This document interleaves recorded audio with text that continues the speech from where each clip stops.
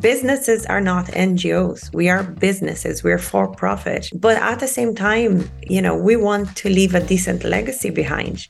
So it's delivering on that how. It's not about not doing business. It's just trying to figure out the best way to do so.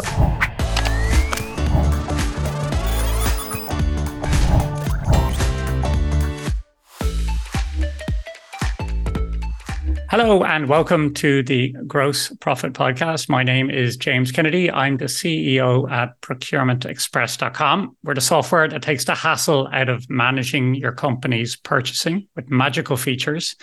And this week I'm joined by Patricia Kane, sustainability consultant, expert guru, influencer, all of the above from pragmatica.ie. And I'll get into in a little second why Pat is here, but maybe Pat, you can say hello and just introduce yourself for everyone. Fabulous. Thanks for having me, James. Hello, everyone. I am a sustainability strategist. I have recently joined pragmatica.ie, as you mentioned, as Chief Sustainability Officer. I'm also the founder of Reusey, a one-stop shop for sustainable living products. I'm a writer. I have a column in the Irish Tatler, and I'm a speaker. I go around talking to whoever wants to listen to me about sustainability. So that's it in a nutshell. Great. Well, you're the perfect person. I'll tell you why we're chatting. This is the Gross Profit Podcast, not the wooliest subject in the world. We're all about the numbers and the spreadsheets over here. But over the last, say, 6 months, it started to come up from friends and customers and contacts that ESG is no longer something that you stick on a website and put in your marketing collateral. It's becoming very real and it's having a real financial impact. You're Chief Sustainability Officer. You don't get that title without having a passion for the subject. So what's your story? How did you come to be interested in this? I'm originally from Rio de Janeiro in Brazil, and I was born and raised by the sea. So I joke that we didn't have a green lawn, but we did have plenty sand and sea, which was very lovely. So in a way, I guess, caring for the environment was embedded into us from, I suppose, a young age, spending our time by the beach and whatnot. So I grew up in a family that was very much into gardening and growing vegetables and animals and whatnot. So I guess, again, another factor that very much helped. I always knew I wanted to work with something that had some purpose. And long and behold, I started working for telecommunications. Not very much in line with my goals, but so far so good. Really enjoyed my time.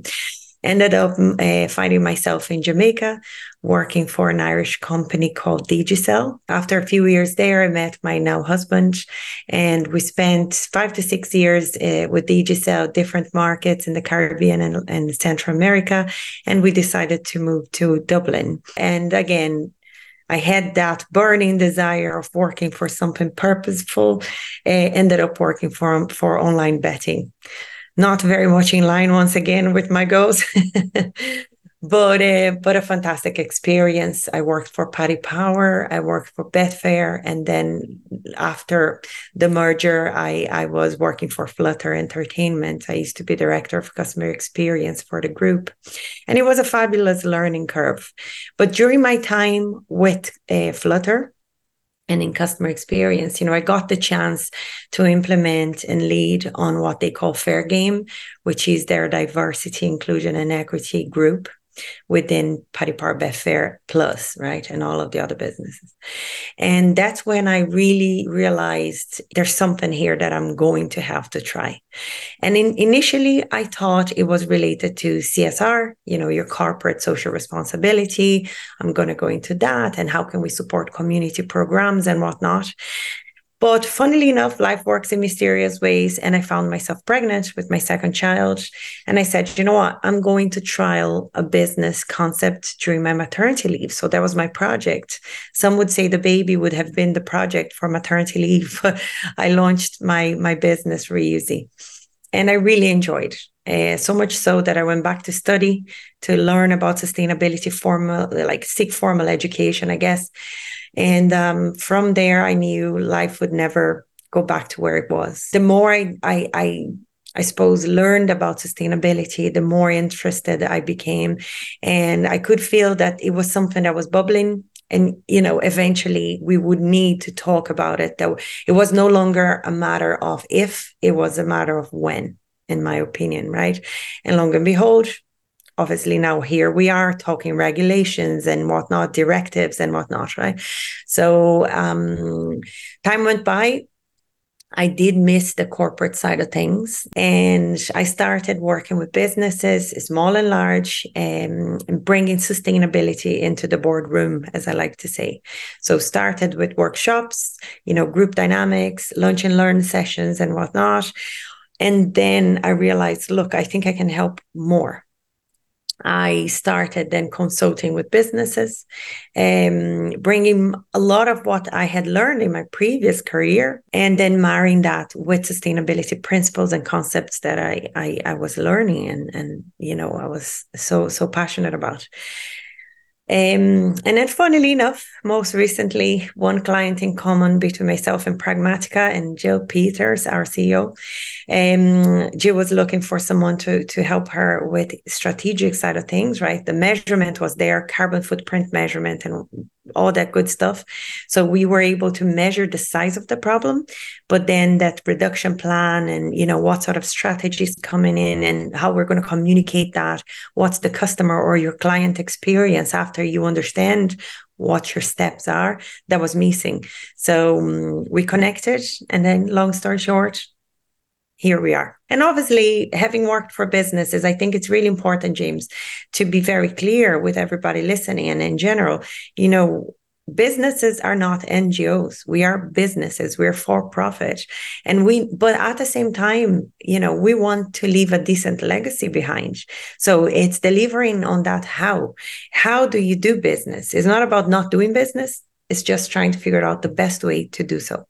So I'm a highly passionate about that sort of thing, and I think that adds to my fire. There's a lot of jargon here, I'll be honest, as someone who's new to this topic. Well, you mentioned CSR and ESG. Is there a difference, and what is it? Yeah, so ESG would be this framework that is primarily used to evaluate a company's performance and risk, right? So it is a framework that was put together based on obviously three factors. One is environment, the other is social aspects, and the other is governance. And then the idea is to really bulletproof your business. As you mentioned yourself, banks are being told they need to invest in green initiatives. We are being, like, businesses are being asked if they're going through a tender, mainly with government, bodies and whatnot, what are they doing on that front? So you are really doing it because it's the right thing to do, but with the ultimate goal of protecting your business against any sort of risks that are out there. So if you think of environment, for instance, factors in there could include, a company's environmental impact, such as its carbon footprint, which is nothing but, the calculation of all of those emissions, greenhouse gases emissions that are created for that company to run. We're looking into use of natural resources. We're looking into waste management, energy consumption, and whatnot. If you think of social factors, they will refer to a company's impact on society, including the treatment of their employees, customers, and yes, the wider community as well, and suppliers included. So that's very key. And then lastly, governance. We're looking at factors such as, board composition, diversity, executive compensation. It really relates to a company's internal management and decision-making processes. In a nutshell, if you don't deliver on your ESG promises, you're not going to get your bonus. So it's becoming really serious, and it's a great thing.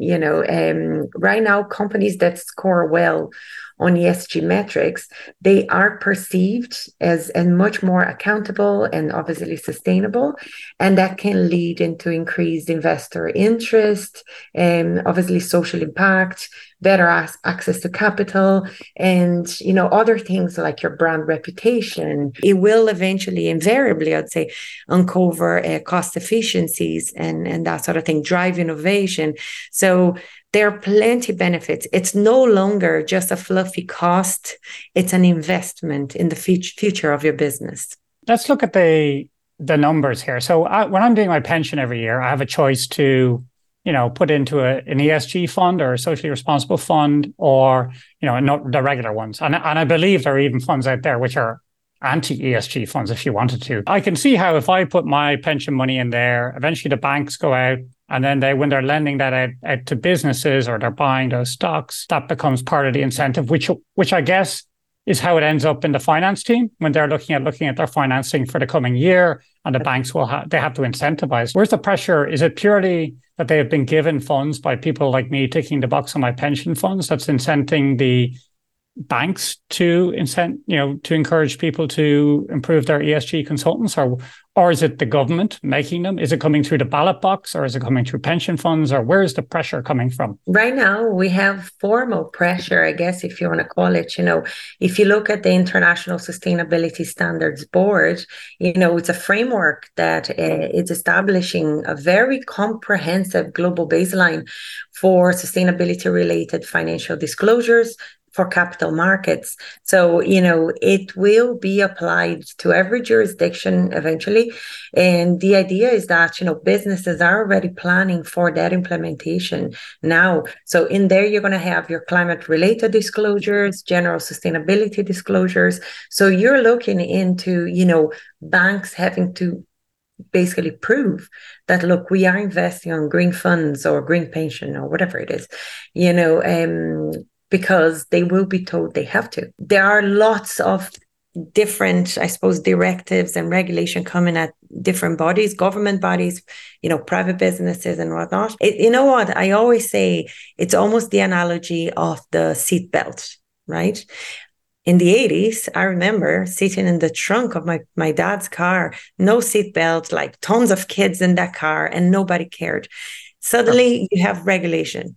If you don't wear your seatbelt, you're going to get a fine, right? Now, our kids, they come into cars, they get into the car, they put the seatbelt on. They don't even know why they're doing this, because they're kids. They don't have that imminent threat. Oh, I'm going to crash or can hurt myself. No, they just do it because it's the way things are done. So regulation is coming at us. Banks, businesses, anyone will have to prove we're doing the right thing. Otherwise, we will get that fine, that slap on our hand, and it will hurt, right? So to the point that eventually and hopefully that will become as natural as just putting your seatbelt on. This is coming through the ballot box.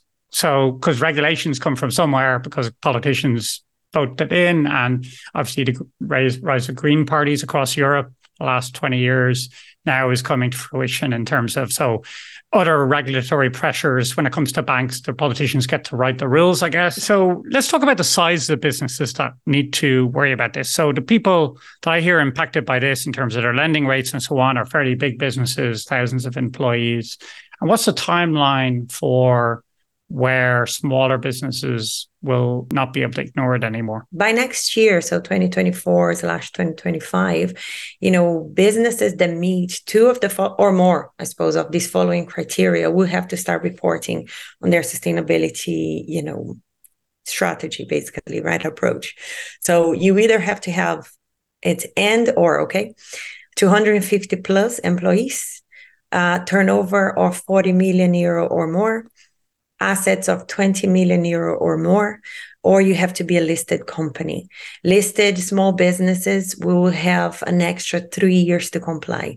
But if you are a big business like that, meeting two or more of these criteria I just mentioned, yes, you're going to have to start reporting next year. Otherwise, we're looking into 2028, 2029. Okay. And then by 2029, what's that threshold just going to be smaller? Do we know what the threshold is going to be? So basically everybody else, smaller business. Everybody. That's it. So, so does this come from my babysitter up or? No. So basically businesses, established businesses with a certain number of employees. I don't want to say because I can't quite remember the exact number, but so established SMEs basically. We'll put it in the footnotes, but let's assume it's going to be someone with 5 employees or more, or something like that. And all of the measures we've been talking about here sound quite qualitative. How do you address that? How do you make something which is inherently qualitative, or can be, how do you start to put numbers around it? the first step here, and this is something that I would obviously talk about when we're talking about pragmatica. You will measure, right? It's what they say is Peter Drucker, right? What you can't measure, you can't manage. So that Mm-hmm. business, school, page one, chapter one. So the idea is there for us to start measuring the carbon emissions that your business, I suppose, generates, and that is split into three different I suppose, buckets, let's call it. So it's scope reporting. So if you think of scope number one, it's all those direct emissions that will happen from sources that are controlled or owned by your business. So you're thinking of fuel, your vehicles. So basically anything that is associated with your business today that you own. Right? If you think of scope number two, that's your indirect emissions. So associated with the purchase of electricity, steam, or heating or cooling. And then obviously a result of any sort of energy that you consume. And then you have scope three, which is the most challenging one of them because it's indirect emissions. And we're looking into, all those emissions that will happen, in the value chain of your company. So you're thinking of how clients use your products or your services, how they dispose of those, and so on. So it's a bit more complex to measure. But we're absolutely not telling businesses, go away and measure that yourselves and come back to us with a plan. Nobody expects businesses that have a full-time job in front of them to stop everything and start measuring those. And that's why, companies like Pragmatica, for example, exist, because we can go in and do that whole monitoring and measuring for you in a way that at the end of the day, you're going to get so this is how many tons of carbon your business generates on a yearly basis, right? To measure by year. What are we going to do? What's the reduction strategy then? And then we can come in again and help you with that.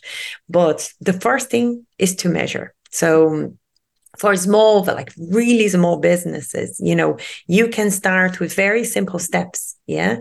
So if you think of, I don't know, a business that's almost like a sole trader with more two people helping out, I'm always saying start with understanding your business impact, run an audit yourself, try and figure it out. What is it that you buy for your business? What is it that you use on a daily basis? Where are people coming from, or do you work from home? Do you own your facilities? Like, where's your electricity coming from? Is it renewable? If not, can it be?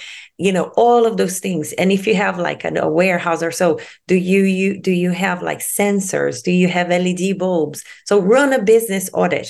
Usually the advice would be to have someone who is responsible for that as a side hustle during the day. Yeah. Put a few hours a week to look into that. So once you understand that status quo, I guess the idea is to figure out what are the big ticket items here. So energy is always one. Yeah. Commuting will be a big one. Printing. So waste management will be a big one. Jill, our CEO at Pragmatica, will always tell you, one of our clients, used to print these heavy, beautiful magazines, and they were extremely carbon heavy, which means that's like, can we transform a magazine into something that's an e-magazine? Yeah. So you no longer print anything, and there's no shaping. So there's not, the transportation emissions and none of that is there anymore.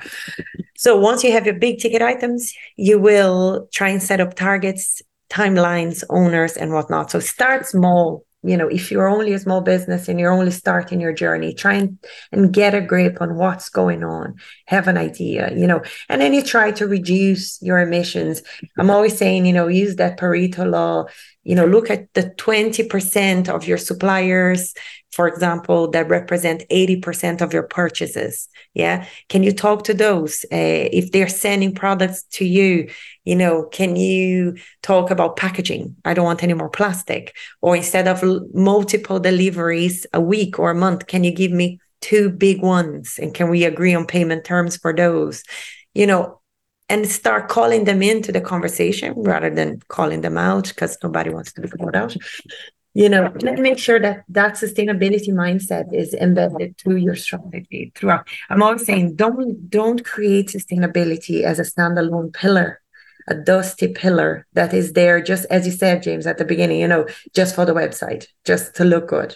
No, We want to embed sustainability throughout your journey, through every pillar of your business. So if it's customer experience, if it's community, if it's like, your own employees, the well-being, make sure sustainability is embedded through everything you do, because that is the only way really you're going to get that sustainable mindset going, and it's not going to be oh yeah, and sustainability. It can no longer be that.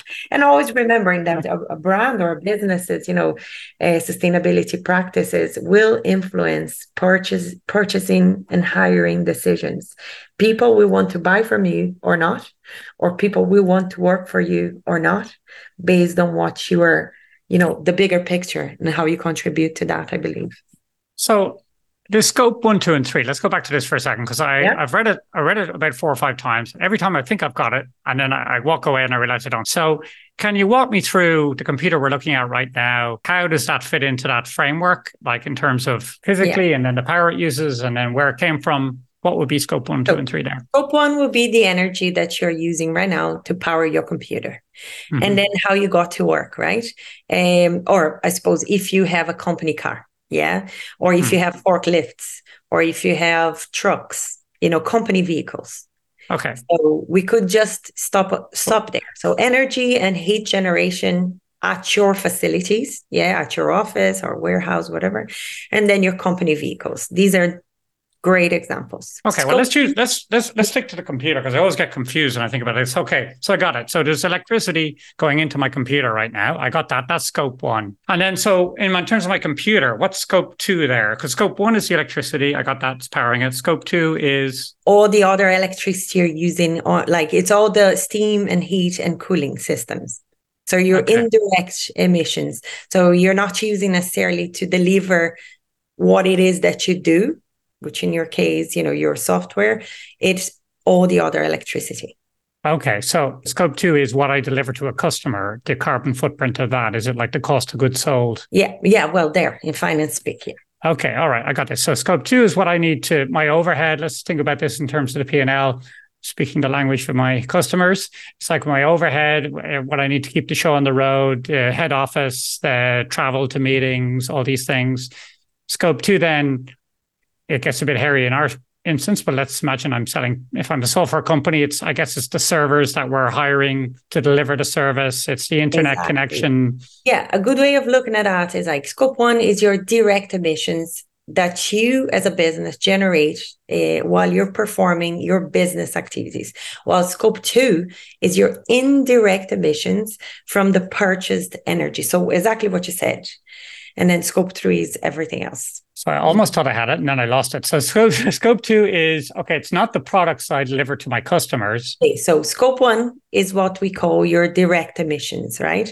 So direct emissions that are owned or controlled by your company. So for instance, we're talking about emissions from sources that you as a business owns or controls directly, such as burning fuel in the company's fleet, your fleet, so your vehicles, right? If obviously they're not electrically powered. So that is a scope 1. So you control those emissions because you are the one putting petrol in your car. So you can do your deliveries or you can visit a client or whatever it is that you do. Scope 2 and 3, they are the indirect emissions. So you pay for them, but you don't control them. In the sense of, we're looking at, so scope 2, we're looking at indirect emissions. So it's emissions that your company will cause indirectly that will come from the purchased energy that you use to produce whatever it is that you do. So for example, it could be the emissions caused by the generation of electricity that's used in your buildings. Okay. So you're paying for these to come in, but you're not the one defining I suppose how much goes into that tank. You're just using it. And then scope 3, still called indirect, and is everything else that's not like directly owned or controlled by yourself or purchase electricity. Everything else then falls into that. So when your company buys, uses, or dispose of any products from your suppliers, all the way to how people dispose of the products that you produce. I think I got this now. So if I have a choice between 2 products, let's say electric car or ICE cars, what they call them. So Yep. I can decide that. So that's scope one because I have power over which one I'm going to use, or maybe the bulbs in the office, right? So the Yeah. bulbs that I Yep. yeah. Scope two, I can choose between electricity providers, but I can't do anything about what their footprint is. So it's much more what vendor I can choose is the only decision I have to The make there. best possible vendor. Yeah, you would Yeah. go with the best possible, the more, I suppose, the greener one. And then three is anything that doesn't fit into either of those categories, where you maybe stuff that I have to buy, I have no choice over, maybe, but it's just a fact of life. You still pick up some of that. So Yeah, your suppliers, and then how people will interact with whatever it is that you do. And the end of a life cycle, if you're talking about a physical product, for example, you know. so let's talk about the measurement then. So the measurement, let's say for a construction company and they're thinking about they need to build a data center, let's say, and they're Mhm. choosing about their choosing their vendors. How do they know what their score is? How is that score calculated, and what can they do about those scope one emissions? They sound like the ones that we can actually influence, other than changing supplier, right? So Yeah, day yeah. to day, I'm on site. I need to buy whatever 1,000 yards of concrete or whatever. I have to decide right there what impact that's going to have on my ESG score, Mhm. and walk me through what. There's a very complex calculator behind this whole thing, right? So Mm, whenever we go into a business, we're going to be going through literally how many pens did they buy last year, how many sheets of paper they bought last year, all the way to like who are your suppliers. You know, if you are buying concrete, for example, you know, who you're buying that from, where is it coming from, how is it being delivered, you know, and so on. So based on whatever it is that you do, you will come out of that with a score of how many tons of CO2, so carbon dioxide, your company generates. And it could be that the worst thing that you do is tell your employees to come to the office every day. You know, we have a client at the moment that commuting is a big challenge for them because you have employees driving an hour and a half every day to come to the office. So it could be that the answer is not necessarily down to where your cement or concrete, I don't know, where that's coming from. It could be down to like your policies, you know, your work from home or not, hybrid models and all of that. So, but the idea is that we're going to input all of that data into the calculator, and obviously that's our secret sauce. So we're not going to go into that. You can call us if you want to learn more about that. But we're going to input all of that data, and at the end of the day, you're going to receive a score, and that score will tell you if you're heavy on. It could be people, commuting, etc. It could be your energy. It could be your supply chain. It could be waste.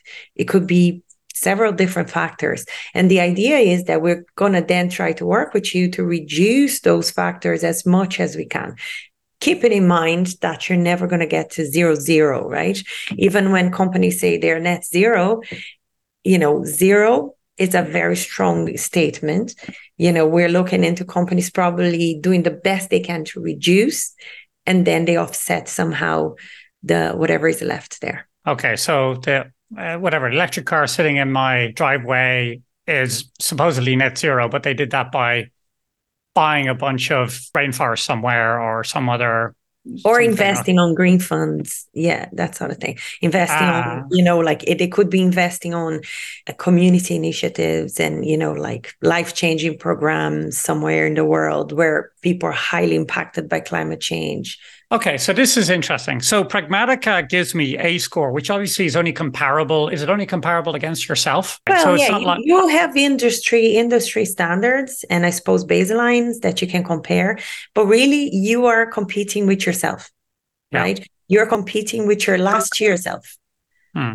Yeah? So that's how it works. Some companies, let's take that example, work from home. So companies will make a decision, and it's a very topical thing at the moment about work Yeah. from home. You know, a lot of companies, tech companies are calling people back into the office because they're claiming the productivity hit is too high to have people at home. So do you see a situation where companies are deciding how to compete? They're deciding, well, yeah, we could be more sustainable, but we are going to have a productivity hit for that because we don't really know. It's not always going to be the case that being more sustainable is more productive. You know what, James? I think it's finding the balance. You know, it might be that you have say, for example, three red flags. One is commuting, one is waste, and one is energy, right? So it could be that when it comes to commuting, it's not something that you're ready to be a bit more open about it, a hybrid model, but you can do plenty when it comes to waste and energy.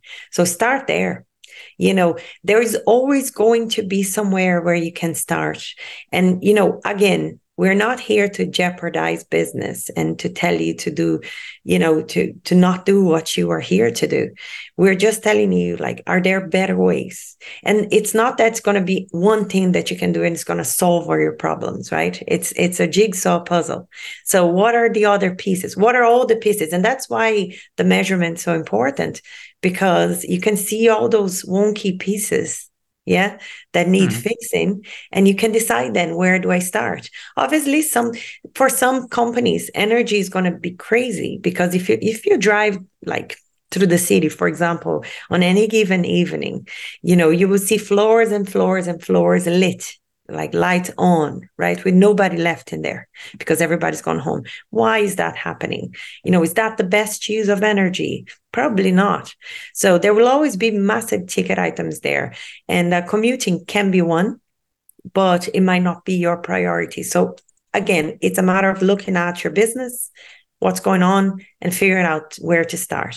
But then these goals it varies very much according to the size of your business, the kind of your business, the size of the problem, and so on. Well, today I can imagine, when it comes to recruitment, if your values at a company are focused on sustainability and that helps you attract the right talent, that can be a clear reason that you could help attract better people. And then, so it sounds like companies will have to at least pick a side at some stage. They're going to have to decide whether they're drinking the Kool-Aid or they're going to go another way, and it'll come out in the wash. And I guess the consumer or the political sort of impact of this, and that we're in a market where, improved sustainability is something that's in the air and that there's a lot of demand for, will ultimately nudge us in the right direction.